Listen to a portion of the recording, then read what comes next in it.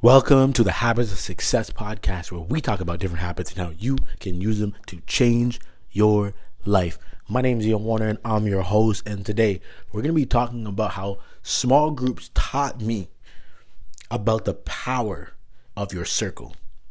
Now, I've talked about this in many different forms before, but there's never going to be a time where I'm going to stop talking about how important it is that you keep an eye on the people that you are spending time with, because it is easily one of the quickest ways to change your behavior and change your life.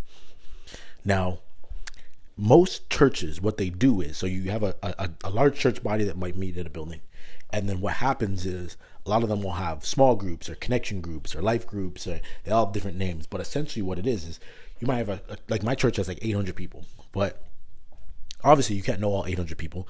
So people end up feeling like they're not connected to anyone. So to help that, what people do is they join a small group where during the week, sometime you'll meet at somebody's house who's like the small group leader, and you will just live life together, hold each other accountable, talk about things, go through scripture, whatever. So from that, there is so much power in this, and it is a huge thing that actually keeps people committed to something. And it's not just churches that do this. Like, there's a lot of things that do this, and it's all about providing a tight-knit community that people can be a part of. Now, why does this work? Because think about it. If you just can go to church on Sunday, you hear a message, and it's a great message, but you go off into your life and everyone who you hang around never heard that message.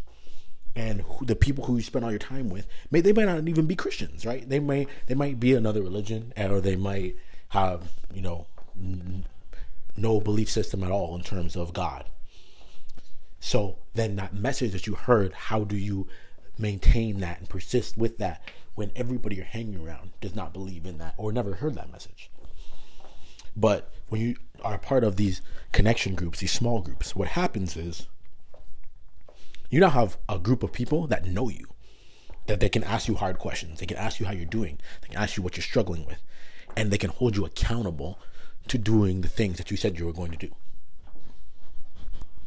Now, here's where this gets crazy, this is why you need to build a circle of people that are doing the things that you want to be doing, right? If a lot of people think about like building wealth, or they think about working out, and they just think that they can do it alone. And it is possible. You can definitely do it all alone, but you'll do it faster if you hang around people who are already doing it.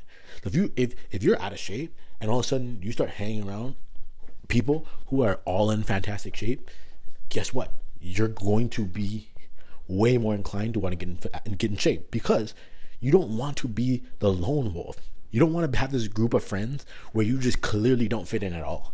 So what we do is we do everything we can to fit in. And this goes in a negative and positive way, right? If someone just starts hanging around gang members all of a sudden, that's why most people don't want their kids hanging in with gangs.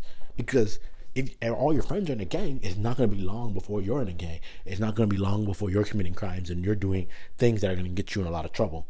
But the same is true on the flip side. If you're hanging around people and it's like all of them make quadruple what you make, eventually you're going to start making more money, because it just will feel like you're like everyone around you is out of your league.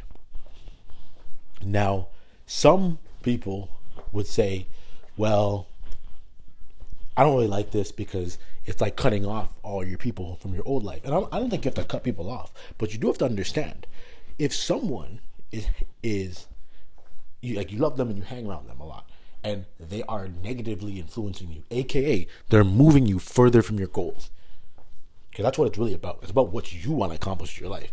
If you don't want to build wealth, that's not important to you, then don't hang around people who are wealthier than you. If that's not what you're about, if you're not about getting in the best shape of your life, then you don't have to hang around people who are in great shape. But it's all about your direction, understanding where you are in life, where you want to be, and then getting around people who are already there. They're already there. This is why Even when it comes to getting like recruited in the NCAA to go play a sport, like people want to go somewhere where they know they can do well, but they also want to go somewhere where there are already good people there, because they're going to be able to mentor you and teach you and show you the way. I think a lot about how if anyone is listening is like a football fan, like Barry Sanders and Thurman Thomas both went to Oklahoma State. They were there at the same time. Both these guys are NFL Hall of Fame players, and they were at college together. So think about that. You got a Hall of Fame running back sitting on your bench. He's backing up another Hall of Famer. That's crazy. But think about that mentorship, how much Thurman Thomas was able to groom and teach Barry what it needed to look like, what he needed to do, help him to be successful. That's what it's about. So you want to be around people who are already there, who can help to shape you, can help to mold you.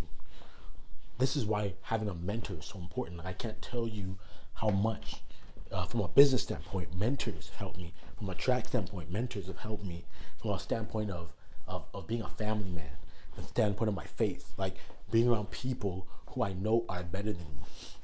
Because one thing I've noticed when it comes to doing things like this is there are some people who just do not like being challenged. Like they always want to be the best. And it's like that saying, you don't want to be the smartest person in the room, right? If you're always the smartest person in the room, you're in the wrong room, because that means you have nothing to gain. You have nothing to learn. You want to get in rooms where you're the dumbest person, but a lot of people don't actually want to do that because it just doesn't feel good, right? When you get into a room and everybody knows a ton more than you, it doesn't feel great to know, man, I don't have a lot to contribute here. But it will not stay that way. That's the point of it. What will happen is, maybe the first time you do that, you'll be like, wow, I don't know anything. But then you'll be like, well, I'm going to go read some books. I'm going to go learn. I'm going to go figure out, what are these people doing? How do they know so much? You're going to start doing what they do. And then as time goes on, you're going to start catching up. You're going to start catching up. And before you know it, you're going to be just like them. You're going to be able to make some newcomer who comes into the room feel like that, like they don't know anything. So just don't sleep on the power of this. Like, there's so much power in knowing that the people around you are going to hold you to a higher level. Like, and it's just a subconscious thing. It's not like you actively are like, oh, I need to keep up with them. You just naturally do it because we're just hardwired for that. We're just hardwired to fit in with the pack. That's why going against the grain in general is so hard. Like, you think about your high school life, right? What defines high school pretty much is people just going with the grain, right? One kid smokes weed, everybody starts smoking weed. It's just like people just want to fit in. They want to be a part of the group. So that's innately in us, and you can use that to your advantage. A lot of times we get killed by it. It gets the best of us, but it can also be used for good. If you want to dive into more on how you can build your habits, how you can take your habits to the next level in life, make sure you go to course.thehabitstacker.com. That's course.thehabitstacker.com, and it will bring you right to the course where you can sign up for the free masterclass and go from there. So you have a blessed day, no matter what you're doing, where you are.